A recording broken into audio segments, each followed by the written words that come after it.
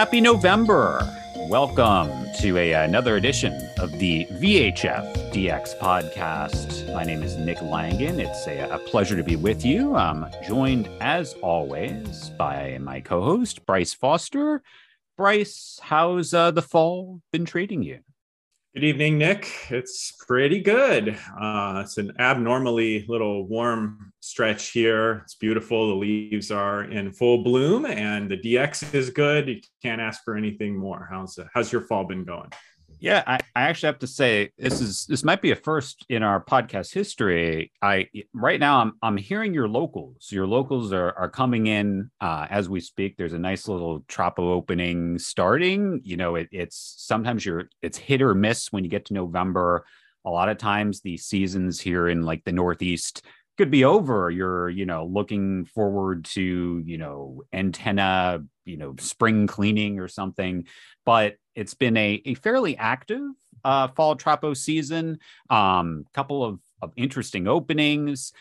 So, that just enough to sort of keep you interested. And likewise, some nice, we've got a string of 70s coming up for highs, temperature wise, the next few days down here in Jersey as well. So can't complain. It keeps you interested. So the question is the Troppo between the two co-hosts a good sign for a good podcast or not? We shall see.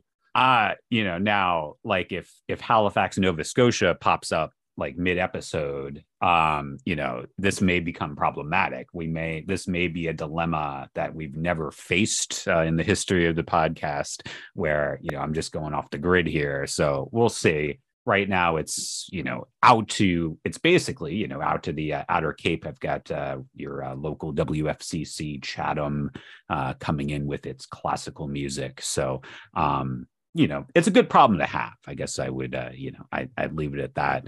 But some interesting, we have a great episode coming up. Speaking of Troppo, I feel like there's no probably one more authority on Troppo patterns, forecasting Troppo. We've got a great conversation lined up with Bill Hepburn. Many DXers may know the name just from the forecasts, so we'll be talking with him.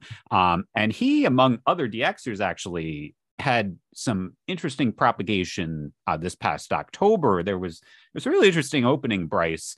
The inland Troppo openings across the Appalachians, I think we've talked about it, always fascinate me. And there was an opening from Ontario down into the DC, Maryland, Virginia area. It was on the 25th of this month. Bill, John, also in St. Catharines, DXer. He's always very active identifying unidentified clips on the WTFDA forums. Both head down to the DC area, and the path was reversed as well. A couple of DXers, David in Northern Virginia, Lee in Richmond, hearing in Canadian signals. So some interesting DX Troppo-wise the past month or so. And you'll have to stay tuned after our interview. Of course, we're coming back with audio clips, and we have some from the October 25th opening from the gentleman in Poughkeepsie. So stay tuned for that. Awesome, Chris. That's right. He sent those in. So that's some cool stuff. Some other Troppo too. Steve Rich, as always, out his Milford autologger site, got down to Mississippi last month. Chris, as you mentioned. So keeping it interesting as we head into November. So, that's basically what's gone on since we last chatted. And thank you for I'm sorry, I have to toot my own horn here. I think probably my favorite Troppo event. This is going to be question one for Bill. Is it Tropo or Troppo? I know it's Troppo because I think that's the troposphere, right? Anyway, stay tuned for the answer to that question. But I always say Tropo, and I know I'm wrong. So anyway, my favorite of that type of opening at this current location was just this past weekend. I mean, just an absolute banger up to Nova Scotia, New Brunswick, and PEI. A lot of fun, and I'm going to play my clips for the first time at the end of the show as well. So stay tuned. I'll feature a couple from that one. And I know some of New England friends got into that opening as well. Jeff, up about 30 miles north of me, Jeff Lehman, and Keith in Hingham, Mass as well. So it's been an eventful fall, definitely better than 2021. Big time. No, that's and what impressed me about that Canadian Maritimes opening you guys had, it was multi-day too. Like it was like which happens, that's not unprecedented, but just as you said, it's been a while since we've had, certainly since you've been in Massachusetts, Bryce, but even going back, that we've had the weather patterns cooperate for a multi-day. You need obviously stable weather for such a setup to sustain itself. And it was a couple of days you had, that 96.3 right on the southern coast of Nova Scotia. I think, all three of your autologgers had that in, including you, and you've got a local on 96.3. So cool stuff. And yeah, hoping that we can, before the weather pattern possibly changes mid-month, hoping we can get one more really good one. Maybe it's tonight. We shall see. But just an interesting, with maybe some longer than usual down here in Jersey. I mean, I just want the opportunities. I feel like maybe we've gotten a bit unlucky with a few of the openings setting up a bit to the west, a bit, the Nova Scotia, we got a little fringe. I had a couple Halifax signals. So hoping, maybe just one killer Maine or Carolina opening. We'll see. But just the fact that there's opportunities and it's November 3rd, I don't take that for granted, because there's been seasons where that hasn't happened. So, amen. But all right, well, talking Trapo, talking, how these things set up. We're really privileged to have on the podcast when Bryce and I were coming up with names of folks in the DX, the VHF DX stratosphere to talk to. He may have been number one. I don't want to I don't want to tell a white lie or anything, but Mr. Bill Hepburn was at the top of the list, and he joins us from his DX shack in Grimsby, Ontario. Bill, it's a pleasure to have you. How are you this November evening? Hey, it's a pleasure to be here, Nick and Bryce, and ready to talk about what I've been doing in DXing all these decades. We got a lot to catch up on. Yeah. It's awesome. It's awesome. So Bill, I guess, we could start. I can speak from my own experience, because I sort of a weather geek. I'm interested in, I don't have deep, I feel like I probably should know more than I do sometimes, but I keep an eye on the weather patterns, climate data. I'm just sort of like a data junkie. I try to stay up on what the forecast models are showing. Your career is based in meteorology. Can you talk a little bit about your career path and how you ended up getting interested in both the weather, and then maybe eventually how it connected or how it led into your DX hobbies as well? Well, the meteorology and the DX actually started out separately, but they have a root, and the root was geography. I'm an immigrant from Scotland. I remember my dad, I was 4 years old. He put a big map on the floor and said, "This is where we are. This is where we're going." And I was just hooked on geography. Wow. So eventually, when I was 7 years old, I remember looking in the TV guide, and they always had those extra channels that you couldn't get. And that always was in the back of my mind. But my first DX happened trying to get up early in the morning to watch a cartoon that I had never seen. But I said, I want to see this cartoon. So I got up at 7 o'clock in the morning before the family got up. I was tuning to channels, and there's something on 12, ICU News. That kind of caught my eye, the WICU Erie. That was my first ever DX. And that was the only time I ever did that. And I did fiddle around with my parents' TV in the bedroom, trying to get some of those other channels in the TV guide, but I never got anything. My next DX thing was when we moved, and my dad got a TV antenna up on the roof. So I said, okay, I'm going to do the same thing again. Get up at 7 o'clock in the morning to see what's there. 11 Toledo came in before my local came on. That was 235 miles. So I think that was my first real DX. Again, I didn't do it again for a while. As far as weather, I started off with astronomy, and then that morphed into weather. And I think around 12 years old, I decided to start taking weather obs every day. With DXing, I decided one day that I'm going to check for DX every day, just like the weather obs. Wow. So I think it was July 25th, summer holidays. I decided I'm going to check at 7 o'clock in the morning every day to see what's going on. So my first day, Columbus, Ohio on Channel 6 came in, broke my record. I go, this is great. Third day, I'm watching the news at supper time. I decided I'm just check and see what's coming in. Channel 3, Pensacola, Florida. There's Blew the my skip. mind away. I had no idea. So I'm thinking like I got Toledo, I got Columbus. How do I get Florida without getting like Nashville and Atlanta and all the ones in between? I had no idea about what was going on. And I had a magazine, Communications World, I think it was called. And it had the list of the clubs in there. It had the WTFDA, and that's when I wrote. And then I found out about Skip, and that's where my my DX started. Yeah. I feel like the analog TV days were so foundational for like so many that we've talked to, so many that you just hear from. Obviously hard to replicate.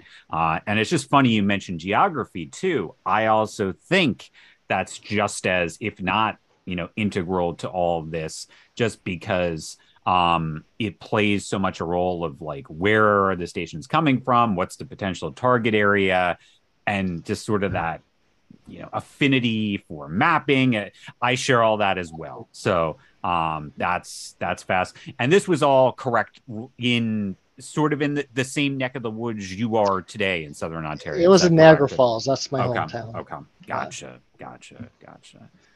Fascinating. So where did things go from there to the point where meteorology became sort of like a career consideration for you? Well, I just thought it was, something I wanted to do as a living. I researched it at school, and I found out they have like hundreds of stations all across Canada, and you get to work anywhere in Canada. And then I found out I could work in the Arctic. I got interviewed, and they said, "Would you work up in Resolute Bay and all these places?" I said, "Sure. I'm 18. Why not?" So my first posting with the Weather Service was up on Ellesmere Island, 80 degrees north, 300 miles from the North Pole, 24-hour dark, 24-hour light. It's kind of neat because it only takes 2 weeks to go from one to the other. So let's say the sun sets at 5 o'clock tonight. Tomorrow it would be 5:30. Day after it would be 6. Wow. 6:30. It only takes 2 weeks to go from one to the other. So that was kind of cool. I did take some radios with me because I thought of AM DX and shortwave DXing. FM DXing, there were no FM stations in Eureka. We were 2,000 miles away from Toronto. So all I knew about double hop and double skip was that it was pretty rare, and I've never saw anybody in the club ever get it. So and when I got there were mountains in all directions except for west. And west is not the direction you want because that's aimed at like Siberia. So I just thought, no FMDX. I left after a year and a half with a grand total of 0 stations on FM. So that was Eureka.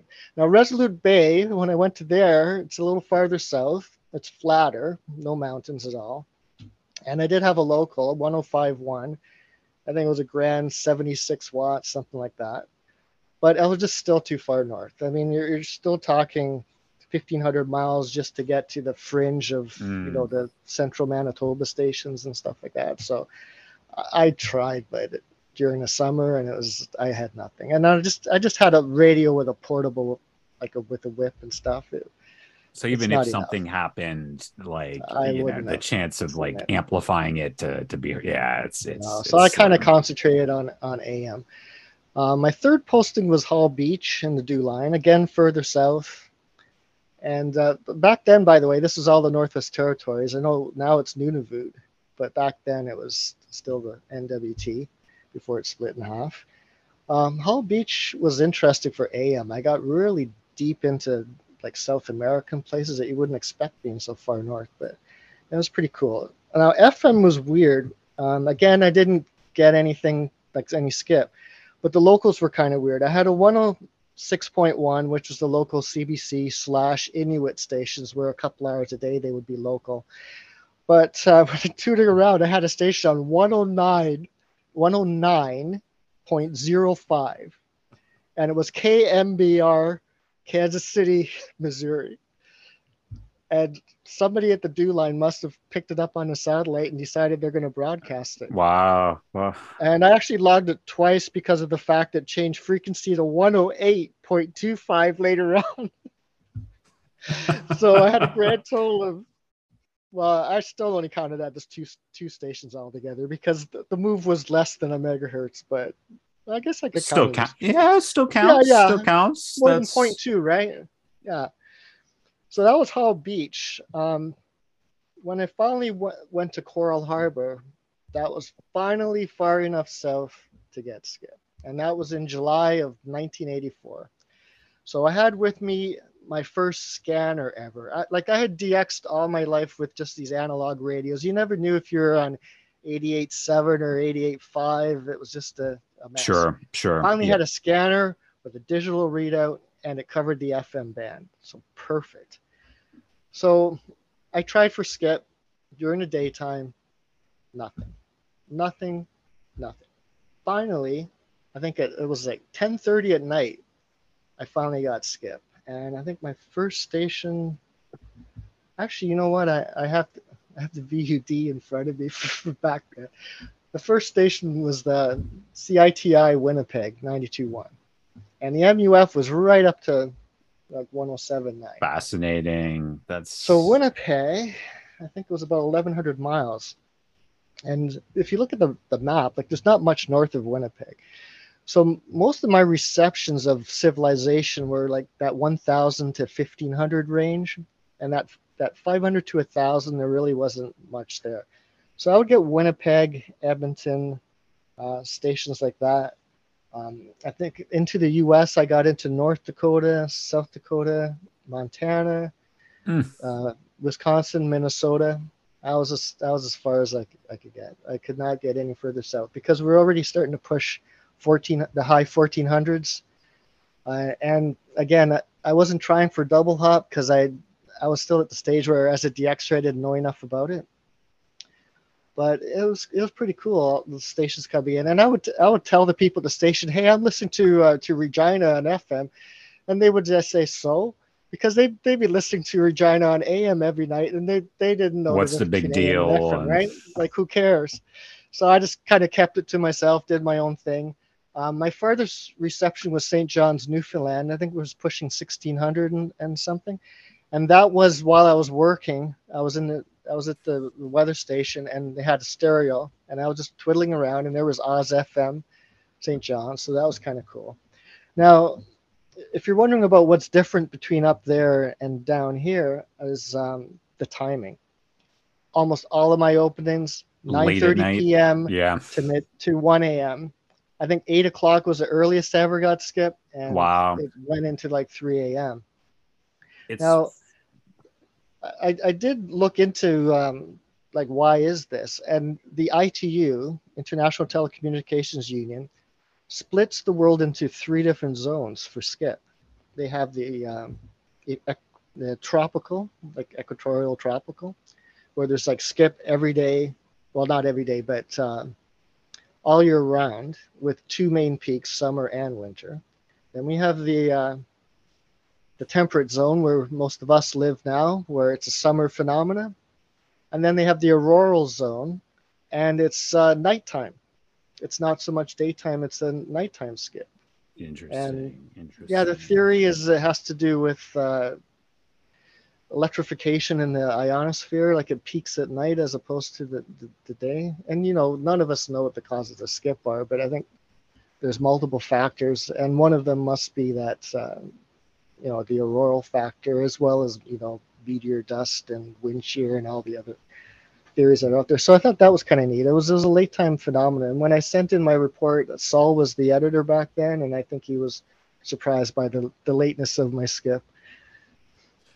So I guess this is something that maybe we could learn. I mean, I know definitely those of us in the northern half of the US, at least I find it interesting to get up into the more like remote areas of say Quebec and up into the Maritimes. It might be worth perhaps checking later in the day versus, maybe when we normally look in the mid morning and the afternoon. Like maybe it's worth turning your antenna north if you're like doing unintended recordings or something, maybe thinking that something rare is going to pop in from up in the Arctic zones, because there are certainly, I think probably today more so than back then, a lot of CBC relays and indigenous broadcasts from up in those zones that are possible for some of us. Yeah, definitely. I'm checking later at night. Now, in the east, I think it's a little more difficult because Nunavut is so sparsely settled and the stations are so low powered, and they're almost all on 105.1, 106.1, or 107.1. So it's, unless you have those ones clear. I think the Western DXers, they have a real good chance of getting, Yellowknife, Alaska, Fairbanks, Whitehorse, those type of places. I think they should really be looking out for double hop at nighttime, like 10 p.m. to 1 a.m. local time. It's all right. interesting. Well, I've never thought of that before. I mean, that's a really interesting thought. I mean, for our USDXers. Yeah, and definitely. I feel just anecdotally, I've noticed when the Winnipeg, for example, just mentioning Winnipeg, when those openings happen, it's not always the case. We've had a couple morning Manitoba surprises, but 10:30, 11 at night, I'm pretty sure there was one even this past July. Sometimes that ends up aligning. So it makes sense then that, if you're pushing even higher latitudes, and I know you mentioned Saul, Bill, I think there's a 92.9 Norway house up pretty high latitude in Manitoba. Pretty sure he's the only one who has logged it or has known to look for it. But the late timing makes sense. I think to an extent, you can sort of see that manifest just by what we get when those Canadian prairies openings happen. So is that among some of the propagation patterns, was that something that stood out, and were there any other propagation patterns up there specifically when you set up shop for that short time in Coral Harbor that stood out to you? No, basically all I had was skip, because I had one local 29 watts blasting away at 29 watts, and the band was empty and there was no troposcatter. The next nearest station was 205 miles away, and it was 76 watts at Cape Dorset.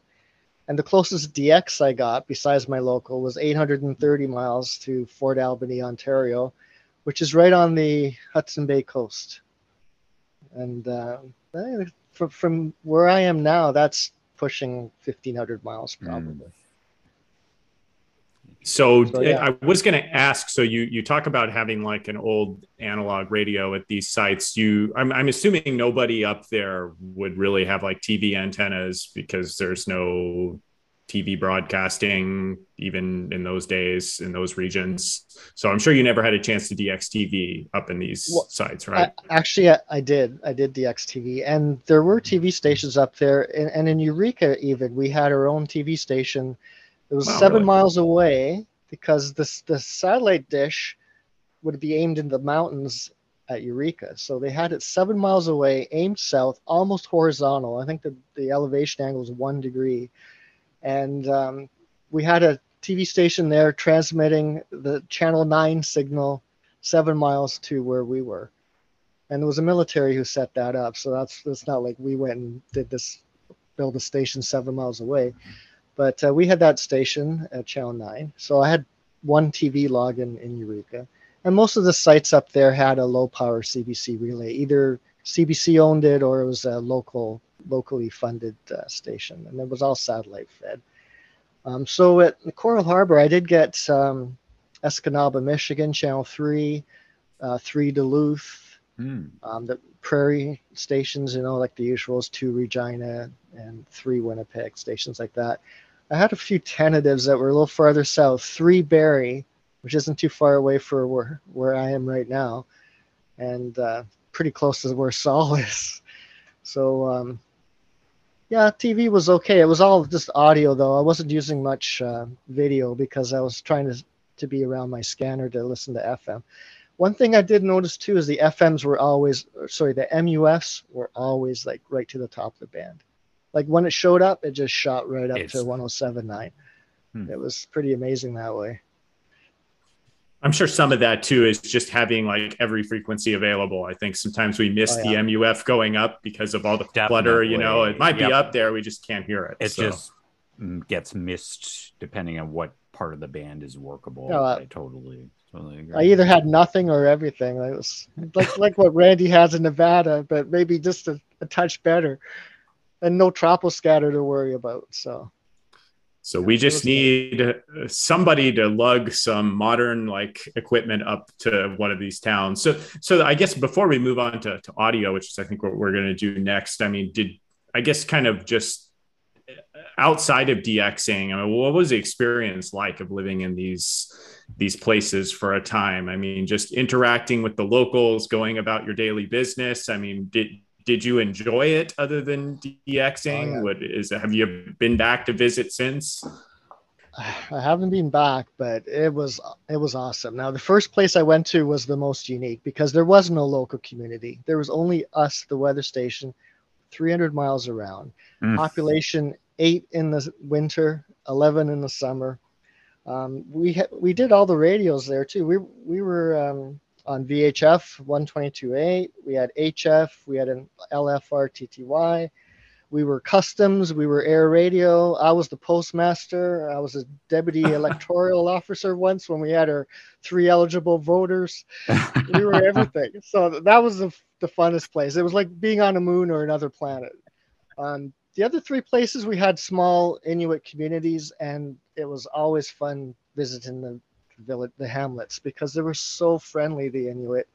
They'd invite you into their house, and they'd be giving you, fish like char to take back, and it was awesome. That's awesome. That's awesome. Yeah. That's and what kind of, was there any like research as far as the weather realm that you did up there? Like what were your roles? What were your duties specifically?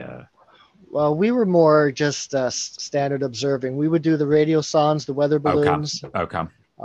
Observations like every hour with specials in between the hour, something changed. So we did a 24-hour weather watch. We did ozone sondes to measure the ozone once a week. Not at my station, but at one of the other ones, they had a seismometer because it's one of the most sensitive spots in the world because it's so quiet. And they'd pick up earthquakes on the entire globe from this one spot. Oh, wow. Mold Bay, it was called. That is so cool. Since then, they do have a new observatory up at Eureka with like researchers who take turns from all around the world that go up there and visit. So it's still a busy place. I mean, it's busy in the summer and then dead in the winter. In the winter, you get 1 plane every 6 weeks. But in the summer, we had guys exploring the North Pole. They'd all used Eureka as the launching point. Wow. And we had the BBC would be there, doing a documentary on them and stuff like that. So it was fun. I loved it up there. I'm looking at the Wikipedia entry for Eureka right now. Very interesting. See, the geography is, I think, something that binds us all together. Never heard of this place before, and now I want to go there. Now I want to spend summer 2023 there. If nothing else, like get a rabbit ears autologger, and maybe if it ever gets something, it would be like the coolest thing ever. But well, very good. So I think before we move on from the Arctic topic here, you have a few audio clips for us today. So since you're the special guest, we'll play these early before the rest of the clips at the end of the show. So you sent us 4 of these. So I guess we'll kind of go through them one at a time. So the first one you sent, you talked a little bit about the locals on 105.1, 106.1, and 107.1. So these are all from Coral Harbor, right? Yeah. All 4. Okay. All right. So the first one's CJZS 107.1. And this is kind of like a legal ID type of thing for the network at the time. Could you talk a little bit about that local and what they did? Back in the 80s and 90s, Canada got really bad at not using call signs. I mean, I remember Bruce Elving, who was in the club, longtime DXer, and he says, FM you can't count a station unless you have call signs. Oh, yeah. I told Bruce, I said, Bruce, I haven't logged half my locals because they never use call signs. They're a lot better now, except for the CBC. They still don't use call signs. So this station is a satellite-fed repeater. It did 2 hours a day of local programming. This is the sign-off. It's from CFFB Iqaluit, the AM station, the main station, and then Coral Harbor was just a repeater of it. Very good. And obviously this was just within the town, right? I mean, within a few, probably 100 meters of your location at the time, right? Well, it was 7 miles away. Oh, that's okay. All right. And the CJZS, by the way, just to let you know. All right. Okay. All right. That's good. We'll do Z today, just in the spirit of Canada. Okay. Right. Bill is wearing his Canadian hockey vest, so we're in the spirit. This would be, normally this would not be a good video podcast, just speaking for myself, but with Bill's shack, with Bill's attire, it's a shame we're not making use of the video capabilities today, I must say. Very good. Well, we'll go ahead and play this CJZS 107.1. You are listening to the Canadian Broadcasting Corporation's Northern Radio Service, which is heard on transmitters in Arctic Bay, Broughton Island, Cape Dorset, Clyde River, Frobisher Bay, Grise Fiord, Hull Beach, Igloolik, Lake Harbor, Nanisivik, Pagnerto, Pond Inlet, Resolute Bay, Sanikilowac, and Outpost Camps. This station will be back on the air at 6 a.m. Okay, so the next clip we have is from the western part of Canada. I think this is the most distant of the four clips that we got. So this is CFCR in Red Deer, Alberta. Tell us a little bit about this one, Bill. Well, I picked this one because I had a lot of local information, had the local weather forecast and so on. And it's about as far west as I picked up. But Calgary, Red Deer, the Montana station, which I forget the city right now, unfortunately. But this is a good representation of the western openings that I got. Very good. So this again, CFCR in Red Deer, Alberta. This is about 2,200 kilometers or 1,360 miles from that location in Coral Harbor, according to Google Maps. See the professionals, Central Alberta Collision, and get the best job your money can buy. Fully guaranteed. Central Collision, 7667 49th Avenue, north of Trucktown. Central Alberta weather, clear skies for this evening with lows around 13 degrees. Just a few clouds for Wednesday with a high of 30. Our chance of rain is 10% for this evening and also for Wednesday. The outlook for Thursday is calling for increasing cloudiness. Currently in Rocky, it is 21 degrees. Calgary's at 20.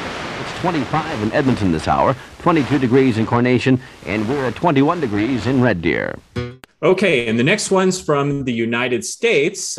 You mentioned North and South Dakota coming in from Coral Harbor there. So this one, it's a funny thing. This is familiar. I feel like a lot of people pick up this station today. Top 40 format. Sounded a little different at the time. So tell us a little bit about this clip of KIZZ. Yeah, I picked this one because, again, it's your typical U.S. station back in the 80s. And, they had the Michael Jackson promo, and I just thought it was representative of the DDX from that era. Very good. Yeah, it's kind of fun to, we're getting classic air checks and DX clips all at the same time. So here we go. KIZZ and Minot, North Dakota. Listen for the Jackson's Medley on KIZZ for your chance to win. KIZZ winners will win a Whopper meal complete with Pepsi and a Victory Tour poster. Apply for the grand prize drawing to be held August 31st at Minot's Burger King. 145 prizes. Victory Tour t-shirts, posters, 10 satin Victory Tour jackets, and of course, the grand prize. Okay, and the last one we have, it's just a real brief clip, but I thought it was interesting just from a geographical perspective, I guess, right on the other side of the Hudson Bay there from Coral Harbor. So I think we talked about this already being your shortest reception. Was this the only time you heard this? And tell us a little bit about this one. Yeah, this is my second farthest station in my log. So my closest was 7. My second was 830, which I don't think too many people have as their number 2. This is CBCI 1023 Fort Albany, and it's a relay of 96.1 Timmins, which you'll hear on a clip. And I introduced this because it's one of my only eastern catches, and because it's hard to get from down here in the south. Very good. So our final clip here, CBCI. Timmins, we're on your dial at 96.1 FM. All right, excellent. Yeah, thanks for sending this, Bill. I think it's so cool to hear the clips again, like the classic, 1980s broadcasts. And I mean, that alone, yeah. And these DX locations, like I said, I think it would be fantastic if. I think the closest we have right now is Randy out there in the Western United States, but I feel like there's a lot of DX treasures to be had in the Arctic and probably in the Antarctic regions for that matter, if only we had receivers at them. So if somebody has like a lot of money they want to donate to put some remote receivers out in these locations. Now that we have like Starlink, I don't know, this would be cool. I'd love to hear what could be done these days, but barring that, these little clips from the 80s, super fun. Thank you for those, Bill. Yeah, no problem. Absolutely. So I think we'll kind of move on to a little bit to a Bill Hepburn today. So I guess tell us a little bit about coming back to your Grimsby location. Obviously, you did these 3 or 4 years up there in the Arctic. What transpired with your career, and when did you end up kind of coming back down into the populous Ontario there? Well, after the Arctic, I still did some moving around. A DX from Thunder Bay, Ontario for a while, which was an awesome spot. I think I had like 3 or 4 FM locals. I would get Minneapolis 24 hours a day with Troposcatter, 330 miles. Now it's crowded because I know Chris Cadlick. Yes. That's how you pronounce his name. Yes. He does his Great Lakes tour, and he said Thunder Bay was a horrible spot to DX from, where I always thought it was the best spot because now it's loaded with locals now. Yeah. So Thunder Bay, I was in Kingston for a while, Peterborough, and then Toronto. Eventually, I moved to Brampton. That's where I put up a tower and DXing for several years. Like you guys are mentioning the Appalachians, I used to get channel 14 audio from Arlington, Virginia, 24 hours a day from Brampton. Again, about 300 miles. Wow, just normal conditions. That was the analog days. You could get that, Can't replicate that anymore on TV. No, that's wow. When I moved here in Grimsby, once I got married and wanted to be back into Niagara, I was in early 2000s. And just before the transition, I would get 33 Burlington, Vermont in by Troposcatter with video. And Ottawa or Hull, Quebec on 30. So things were pretty good in the analog days. Once the digital came, there's no more of that type of Troposcatter. So now I have a tower. It says I have to go all the way up to 64 feet because even though I'm on the escarpment and I'm 300 feet above the town below, I'm not all the way at the top. I'm about 90% of the way. So I have that extra 30 feet to overcome. So I have to put the tower up higher.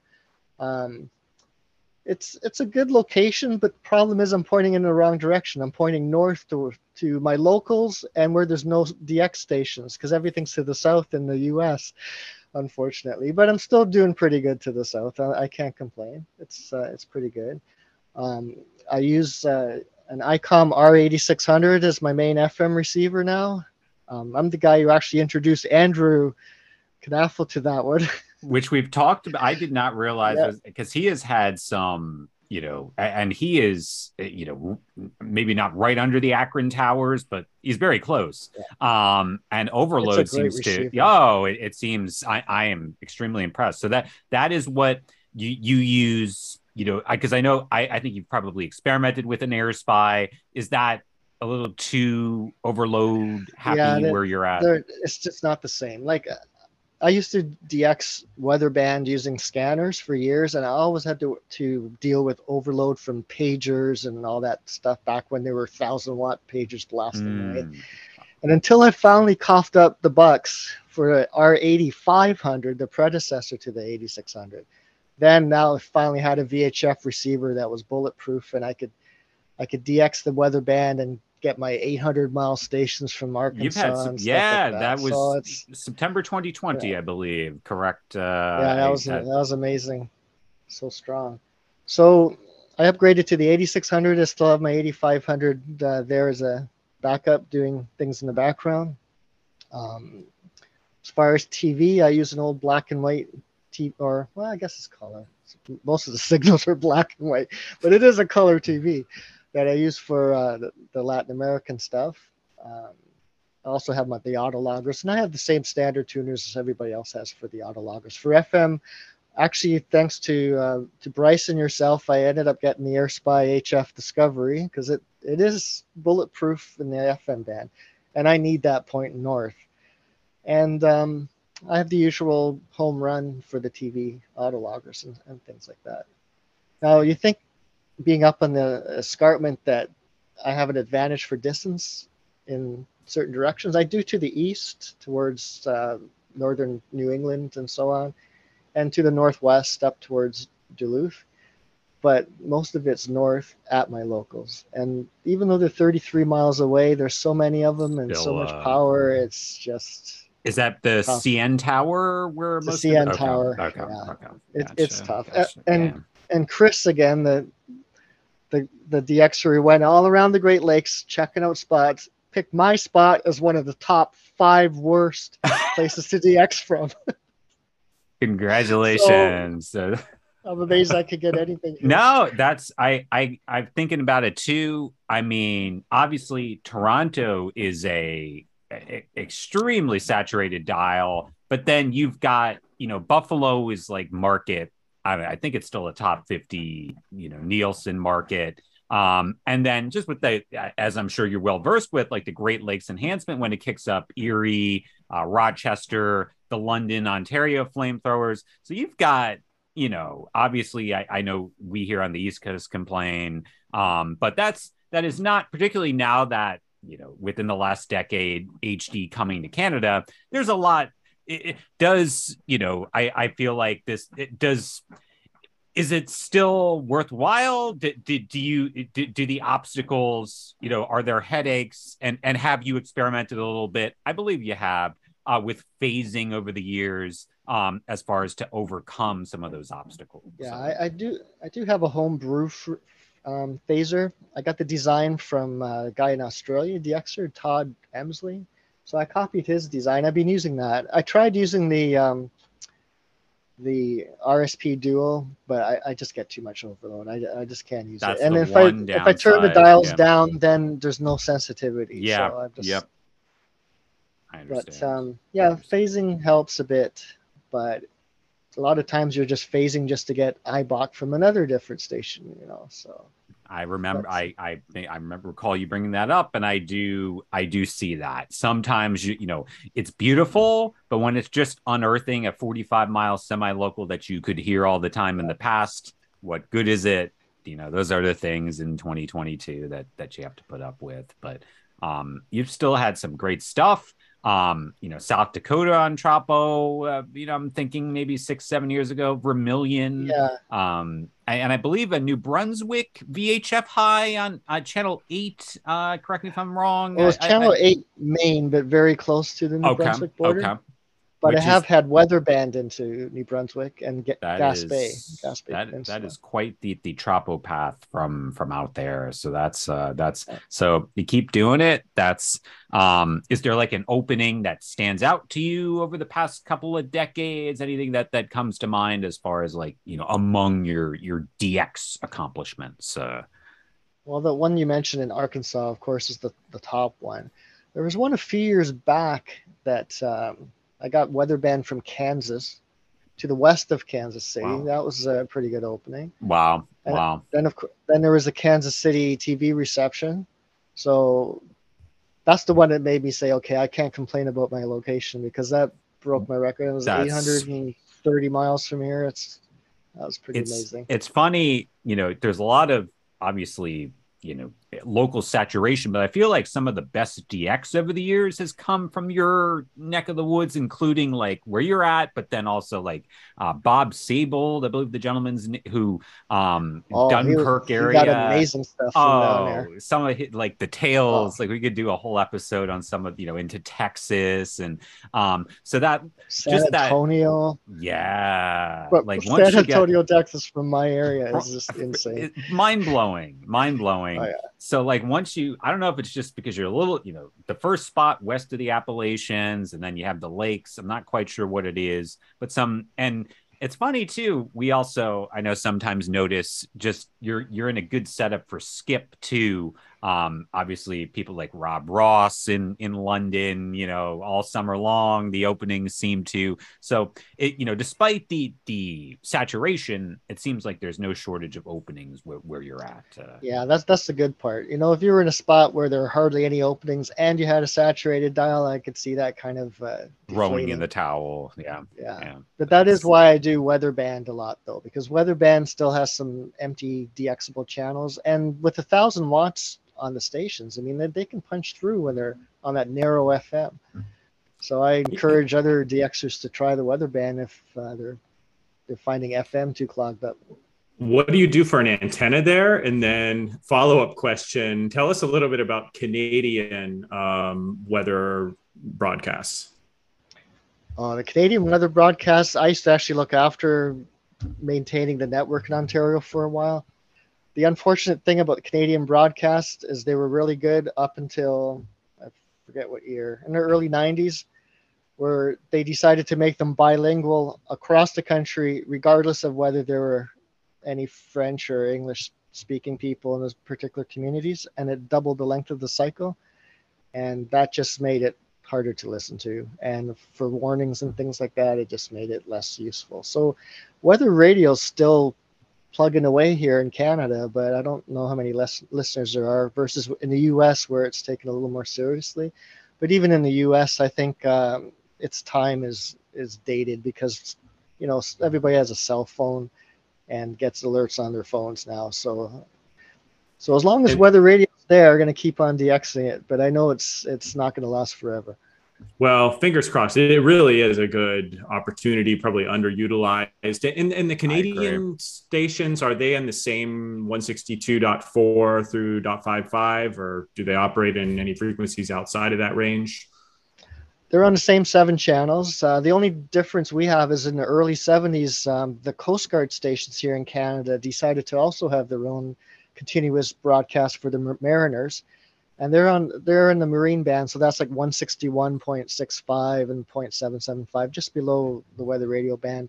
The United States Coast Guard does weather broadcasts, but they only do like a couple a day, and they all use the same frequency, 157.1. And it's kind of weird how they do it too, because they might have a network of, say, 8 stations in Massachusetts and Maine, and they'll broadcast on all of them all at the same time, and you hear these echoes of all the various stations. When they sign off, you can hear like 3 or 4 echoes of sign-offs dropping off. I think I know what you mean. So the U.S. Coast Guard broadcast should be excellent target for Americans with no locals on those bands, because a lot of the ship to shore is gone now, because a lot of the people along the shore just use cell phones. So I'm amazed that more DXers in the U.S. aren't trying for these, because they could get some amazing receptions. And a plug for your website. So that opening I talked about last weekend, I picked up a couple of the 161 marine stations in Nova Scotia there, and I was scratching my head trying to figure out where they were, and somebody pointed me to your site. You have a really nice layout of all the marine stations in Canada at your website there, dxinfocenter.com. So thank you for maintaining that and lots of other sets of data on your site. I think that'll be our next topic, would be your web assets. So I don't know if you want to give us a little bit of a history on what what got you interested in doing forecasting for Tropo and setting up DX Info Center and just sort of that whole saga. I think Nick found we were debating amongst ourselves, like, when did Bill start doing this? And we think that it started as like sort of text, like a daily to our email. Yeah. On the, the early days of the WTFDA email reflector, which I'm very sad that the archives of that are not available. I'll have to ask Mike. Maybe he has them saved, because like I said, I joined the club in 2005. But I would, this is actually a fun thing for me to do. I would go back and look at, they were hosted at Topica, I believe. I remember in the early days, you would post kind of like a summary. So, I'd love to hear like where you came up with the idea. Was it connected with anything you were doing in your career at that point? And just how your web presence has evolved to begin with. Well, when I was a teenager, initially DXing up and by the way, you can say Tropo or Tropo. You know what the problem is? In our weather office, there's a thing called a tropopause, which is the dividing line between the troposphere and the stratosphere. So tropopause, but we would say troposphere. So is it tropo? Is it tropo? It's both. You can go either way. Okay. Thank you. Because Bryce is tropo. I think I'm usually tropo. Although sometimes I think tropo sounds cooler. So all right, we'll interchange. It's either. I call it tropo, but it's Anyways, so I always looked up at the sky, the weather, while the tropo was going on, and I was wondering if there was a link. Like, one thing I noticed, there's always like clear blue skies a lot of the time. I mean, now I know it could be foggy and whatnot, but I was wanting to do it. So anyways, in 1997, I remember there was this get together in Brantford. I don't know if you guys remember the name Bruce Hall. I don't think he's an active DXer, but he was on the board not too long ago. Okay. So Bruce Hall was a DXer in Brantford, and he was prolific in the 90s. He was picking up all sorts of stuff from Brantford. It's just not too far away from Niagara. So there was Saul Chernus, Greg Caniglio from Buffalo, and Bruce Hall. And we were all at a get-together to check out Bruce's spot. And those guys were bugging me, saying, Bill, you're a meteorologist. You should be able to figure this tropo out and give us some forecasts. So, I thought about it, and I took it seriously, and I was just plugging away, and I came up with ideas in my head. And some of the things from my work that helped out was this thing we call AP, anomalous propagation. And that's AP is what we see on the radar when there's inversions. The ducks, and the radar start bouncing off and hitting the ground. And the ground is a great echo. So it shows up as red all over. So I looked at AP and figure, there's patterns and things that, like, weather forecasting is all about pattern recognition. So I tried to, there's got to be conditions that set up for this. So I had my ideas. I played around with an index to try to forecast it. And that's when I started off what the guy suggested was like a little email group. And initially it was just with me, Saul, Greg, and Bruce. And then I thought, I did this for a month or so. And I thought, maybe I should do this for the whole club. So I did a daily one, and there was a lot of work. Every day around lunchtime, I would do one for Eastern North America. And I had this board in front of me with glass and China marker. And I would hand figure out where I thought the good tropo areas would be and figure out an index and write the number down. And then I made my map up and then figure out where the good areas were. And then I'd type out, from Memphis to Jackson, Mississippi to New Orleans or something. I would do that every day.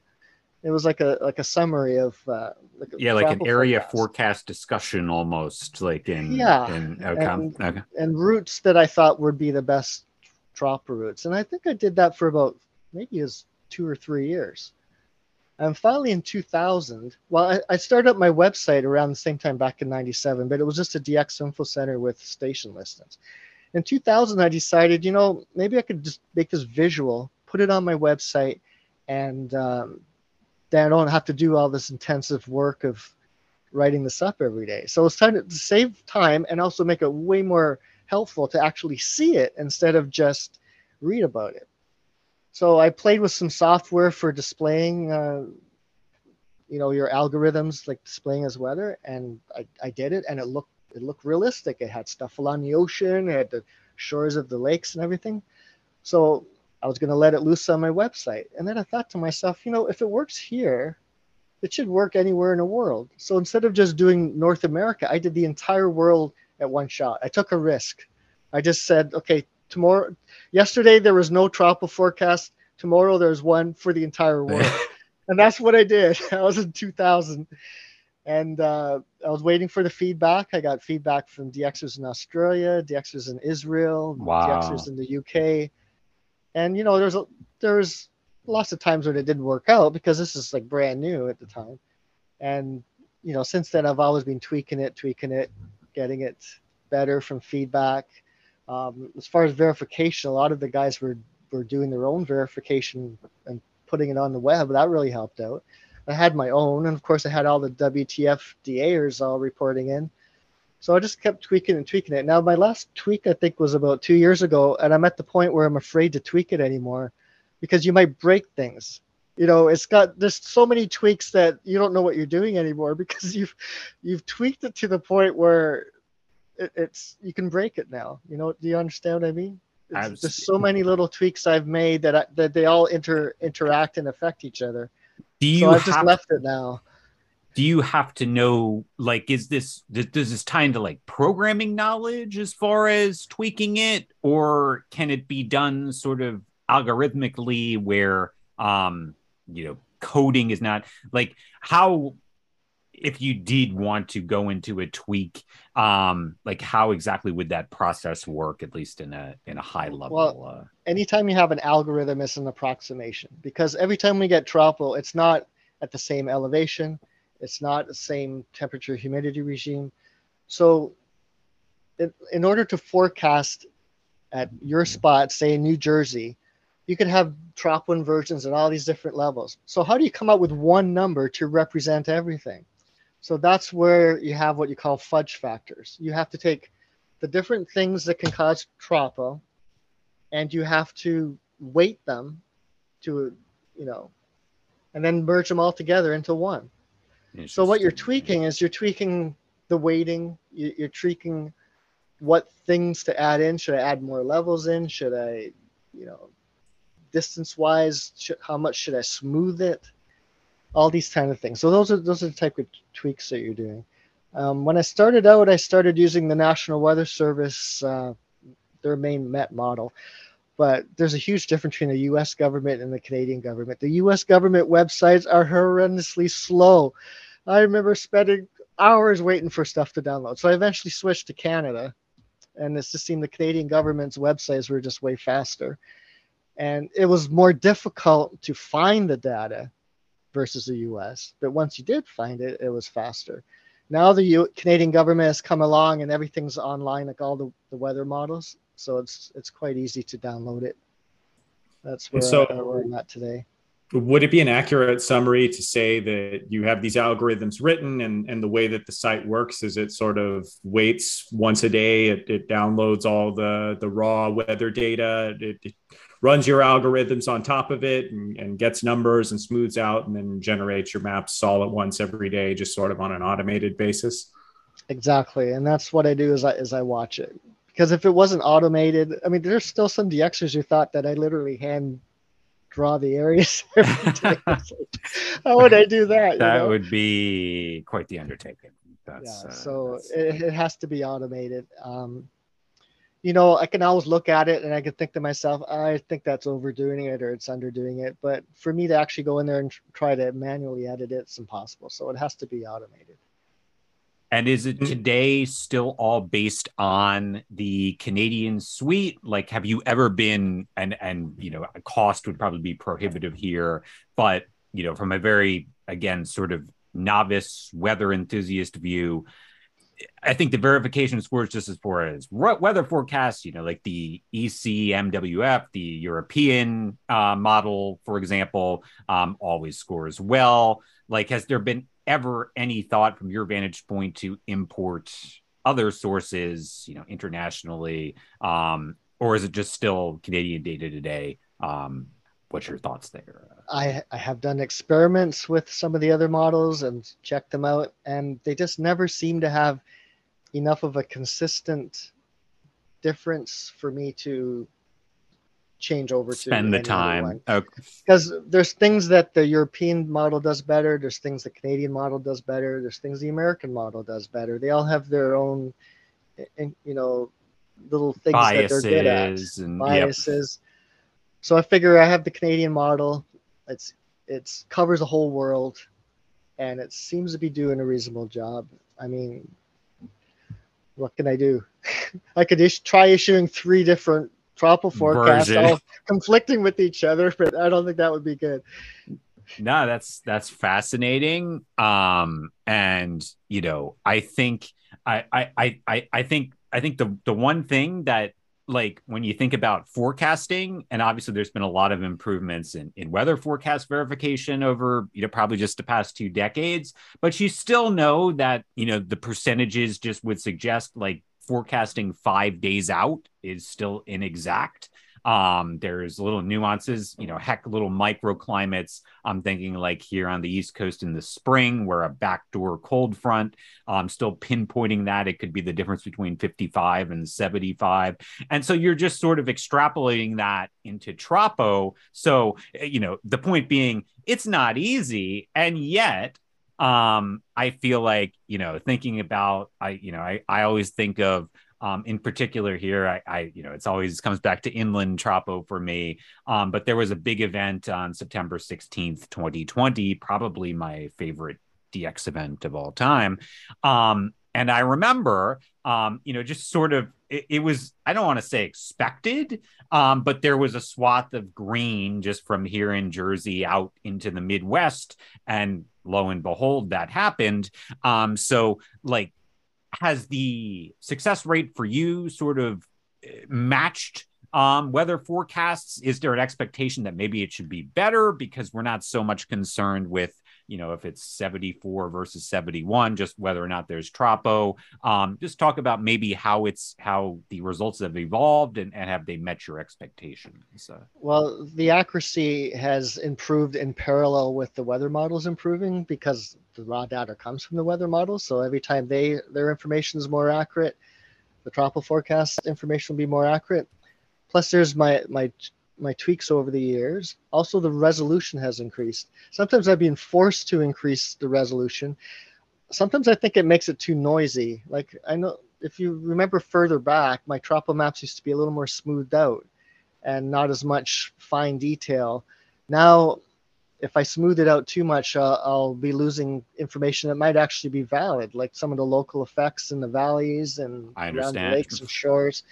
So I think I try to get a balance, and without it being too noisy. I know it can look cluttered at times, but hopefully it's good for most people to read.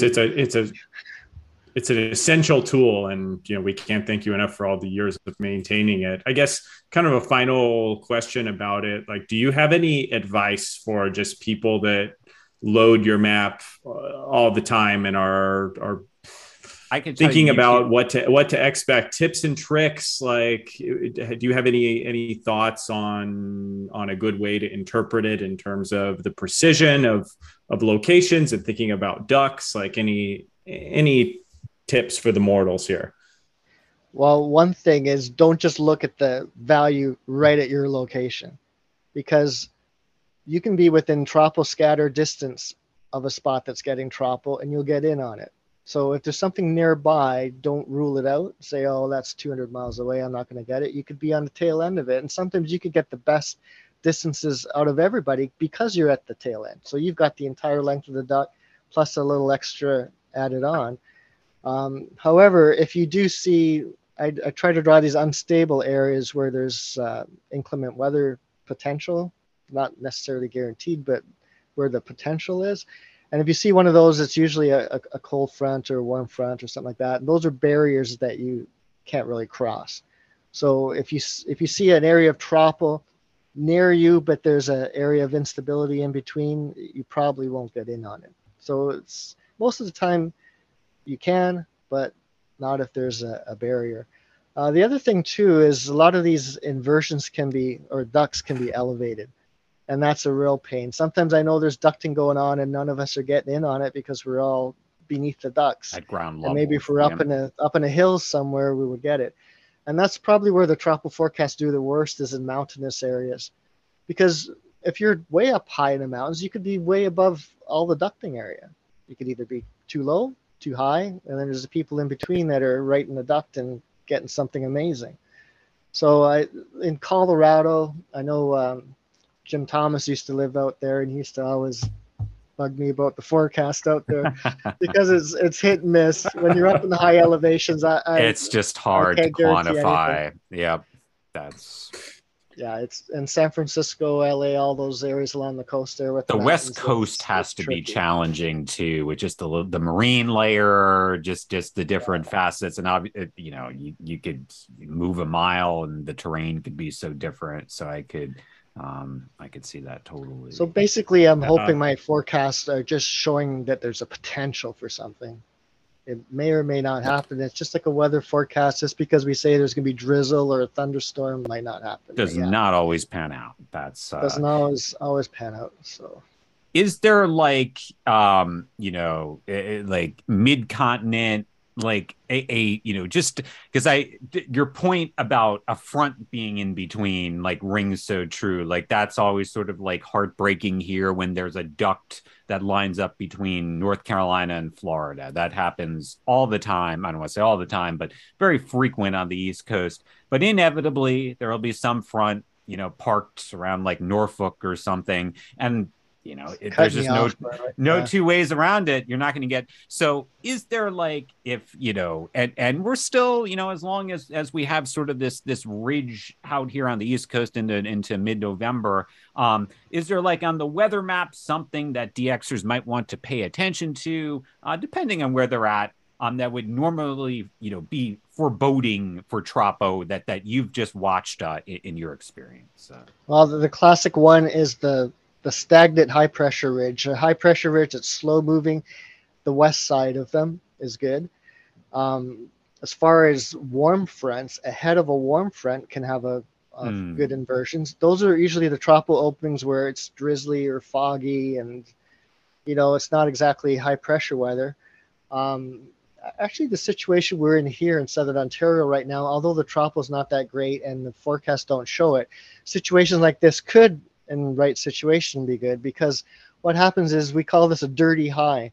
You've already got the moisture sitting there from a previous system, and then a big fat high pressure system comes in, and in high pressure, the reason it's high, it's because it's pushing down. Instead of in low pressure air rises, high pressure air subsides. So when it subsides, it dries out, and you're not going to usually get rain because the air sinking instead of rising. You need the air rising to get rain.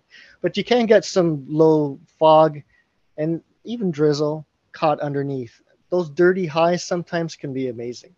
So if you have a big fat high over your area, but it's kind of gray clouds, low clouds. That's kind of what misty, foggy. That can be good tropical weather. I feel like there was the opening where Mike in Connecticut. I don't want to mispronounce Mike's last name again. I think it's Booyah. I think that's but it might be. That's all you need.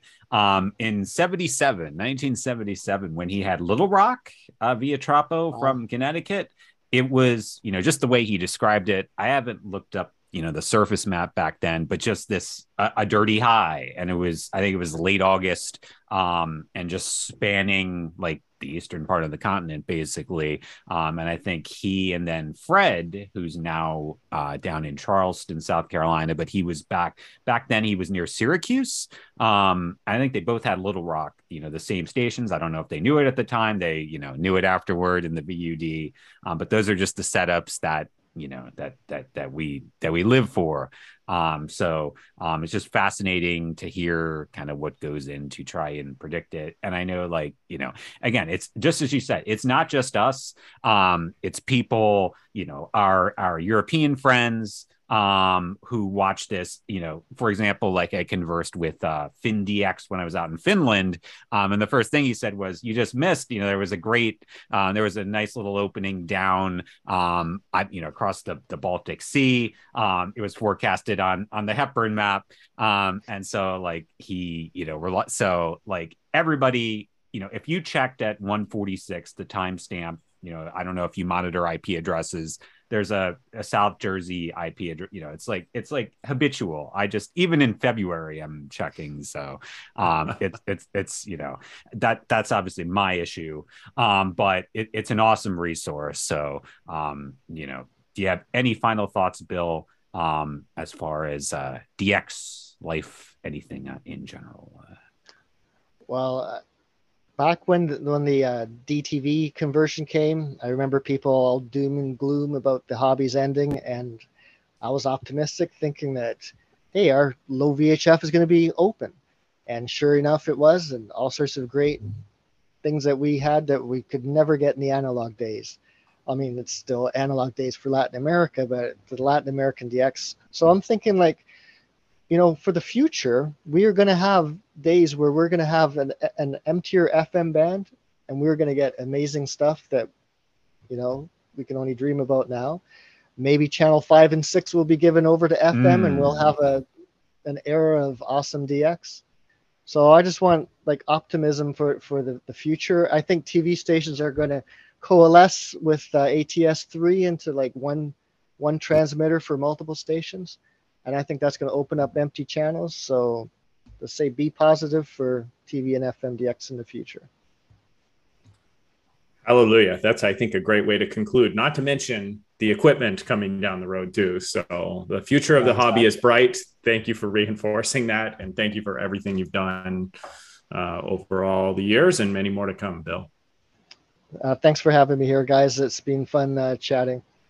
Yes, and we have some good ideas for guests, maybe some tentative commitments. So stay tuned for more of these good interviews. Make sure to send us your feedback and continued audio clips, vhfdxpodcast@gmail.com. We'll hit that audio next, and see you next time.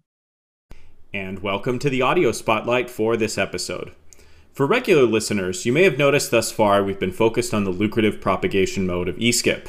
As we go through the fall months in North America, we're adding some Tropo into the mix today, in addition to lots of remaining eSkip as DXers review their summer recordings.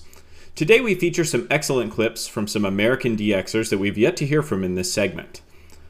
First, we mentioned the October 23rd East Coast US Tropo opening at the beginning of the show, and we received an excellent compilation of that opening from Chris Lucas of Poughkeepsie, New York. These stations need little introduction for those accustomed to coastal tropo along the East Coast. Many of them are quite common targets. But in this case, there's actually very little water between Chris's location, which is notably inland, in the area of eastern North Carolina where these stations are from. It's a largely overland path, and these stations are concentrated in an area about 450 to 500 miles away. It's about 800 kilometers from Chris, and need little introduction with great IDs and strong signals. Cheers to your excellent opening, and thanks for the submission, Chris. This pronouncement is brought to you by Bircher Incorporated, a marine and industrial machine and welding shop in Morehead City. The rock is deep, but so are we. Oh, yeah.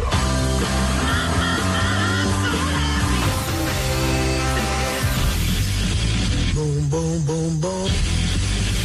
Deep tracks.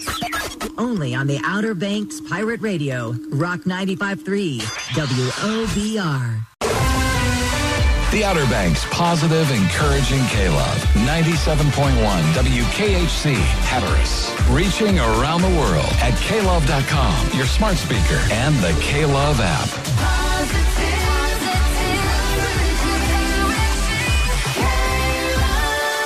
Live, local, and loving our community. WDLZ is now Earl 98.3. About to rip off the week. 101.9 KISS FM.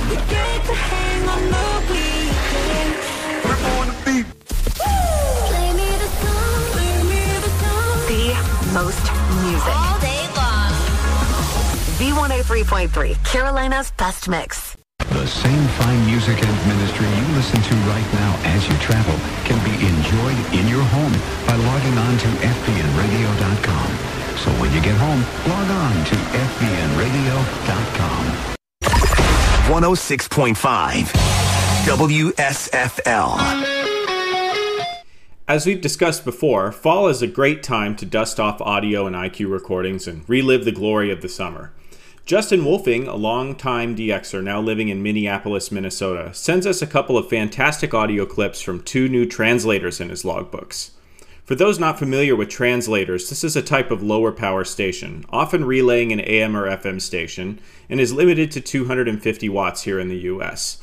They've proliferated and polluted the dial in the US over the past several years, but the bright side is, with their multiplication comes a lot of interesting and challenging DX targets. Justin sends us 2 clips today and writes, I wanted to share this gem audio capture with you from this season's Ease openings. There are actually 2 stations in this clip, and you'll hear the first one drop out and the second one start. The first one is a translator for KOA 850 AM from Denver, known as 94.1 K231BQ, licensed to Golden, Colorado. At the time of the recording, KOA was airing Coast to Coast AM, and was the only station on 94.1 doing so. Immediately after KOA's translator was captured, KFTM 1400 AM in Fort Morgan, Colorado has a translator K231DB on 94.1 that came up right after. Both of these captures were on June 12th and were unattended. I was on vacation in Duluth, Minnesota. The night the opening happened, I was also hearing Skip, and I might note that that would be Tropo, 137 miles away in Duluth, but had limited time to receive due to vacation activities. Both of these were captured on a Sony XDR S3 HD, being fed from a small 4-element Stellar Labs FM antenna. Justin goes on to write, I believe this was the first season that I've seen so many translators via eSkip, and 2 from the same state back to back. Overall, 2022 was a great eSkip season, but nowhere near 2021, which I think we can all agree was the best of the seasons of our lifetimes. 2022 was pretty prolific here in Minneapolis thanks to the majority of stations lacking HD due to tower work. This opened many frequencies up that would normally be covered by HD hash. It made for a good Tropo session in August as well. I gained Kansas via Tropo this year, previously heard via eSkip and Meteor Scatter only. The tower in Minneapolis was down for maintenance for over a month from July through August. Thank you for that note, Justin, and without further ado, let's go ahead and play that clip. Again, this includes 2 translators, which are located about 700 miles from Justin. That's about 1,100 kilometers.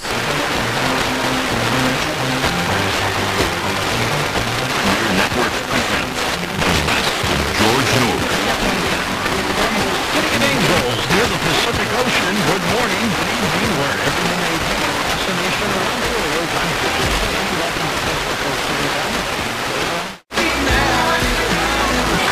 I'm Bill, all that and more right here on 1400 KFTM.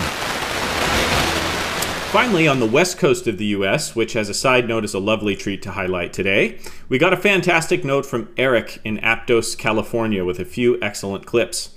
Eric writes us and says, I've been looking at FMDX stuff around 2014 with some Tropo and had sporadic E in 2016 but didn't take it seriously until 2018. I use an SDR Play RSP DX and a Stellar Labs 4-element Yagi on a makeshift PVC mast in my apartment. I'm located on the west coast of California, about 70 miles south from San Francisco in Aptos, around 260 miles west from Randy in Goldfield, Nevada, and it's amazing how much that distance changes things. Oftentimes he'll have openings and I have nothing. I figure it's largely due to the mountains here. With that said, DX is still very possible here and I have some empty channels. From my standpoint, 2022 was a very good year with several good openings. For some reason, it does seem like the Midwest and Southeast get more sporadic E compared to the West for some reason. Eric went on to share his new long-distance record on eSkip. He heard this on July 17th, and as he notes, it's in the odd distance range around 1,600 miles, about 2,600 kilometers. At that distance, it's hard to tell whether that would be single or double hop, but Eric also reports that he was receiving 92.1 KCMT in Arizona at the same time. So for what it's worth, my money's on the double E's. Without further ado, here's that clip of the often reported KBTQ 96.1 in the far South Texas town of Harlingen. It should be noted, while there's not a positive audio ID of KBTQ in this clip, Eric did send a nice screenshot of RDS that decoded. Also, it's pretty consistent here with this American company advertising in Spanish that this would be consistent with KBTQ's format of Spanish oldies on 96.1.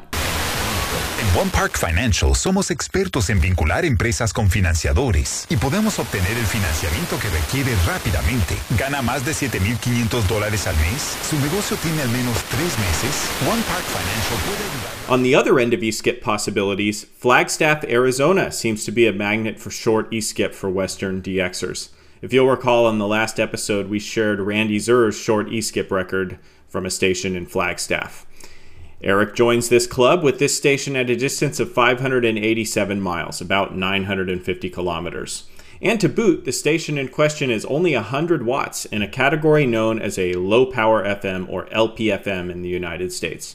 The station's call letters are KXGC from a tower of about 20 meters above the ground. RelevantRadio.com. Let us pray. Remember, O most gracious Virgin Mary, that never was it known that anyone who fled to thy protection, implored thy help, or sought thy intercession was left unaided. Inspired with this confidence, I fly to thee, O Virgin of Virgins, my mother. To thee do I come, before thee I stand, sinful and sorrowful. O Mary, the Word incarnate, despise not my petitions, but in thy mercy hear and answer me. And from another, quite rare direction, Eric shares another cool short-distance e-skip clip, this time to Portland, Oregon. This station, KYCH, goes by 97.1 Charlie FM. It's a higher power station than the last one, and the distance is just a little longer, around 600 miles or 1,000 kilometers. Does what no other Portland radio station dares to do. We play nothing but music for over 3 solid hours every day. Listen to the commercial-free all-music workday on 97.1 Charlie FM. And yes, on weekends too. Finally, Eric shares another gem in our first clip beyond the confines of the FM broadcast band. This is on the 162 megahertz weather radio band that we discussed with Bill a little earlier in the show.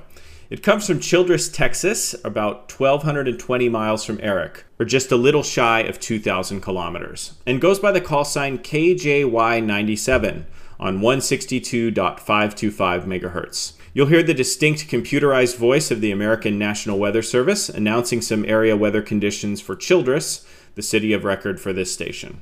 Upper 60s. Monday, sunny. Again, the forecast for Childress and vicinity. For tonight, mostly clear. Lows in the mid-70s. South winds 15 to 20 miles an hour. Thanks again for these great clips, Eric, and we appreciate you listening and introducing yourself. We hope to hear from you again soon. Well, given that we ran a little long today, I'm going to save our favorite topics, which is our own DX, for the next episode. Nick and I have some audio in the hopper that's raring to go, but more importantly, we want to keep hearing from you and highlighting your DX. Please keep the clips coming and do feel welcome to send us more, even if you've been featured before. It's a small community and that's not a faux pas. Before we wrap up, I did have one small correction that was sent to me. In the previous episode, we featured a station from Jim Thomas, and I incorrectly identified its location. His reception of the 87.5 station called Radio Creciendo en Gracia is actually from San Cristobal de las Casas, which is a town in Mexico's southernmost state of Chiapas. It's a pretty notable correction here, since Chiapas is a rarely reported area of Mexico. It's on the long end of the single-hop e-skip range, about 1,420 miles from Jim. Thanks for sending us that correction, Jim. And thanks to all of you for the continued submissions. We look forward to hearing from you with your clips and anecdotes at vhfdxpodcast@gmail.com. Until next time, which I think is December, good DX, and thanks for listening.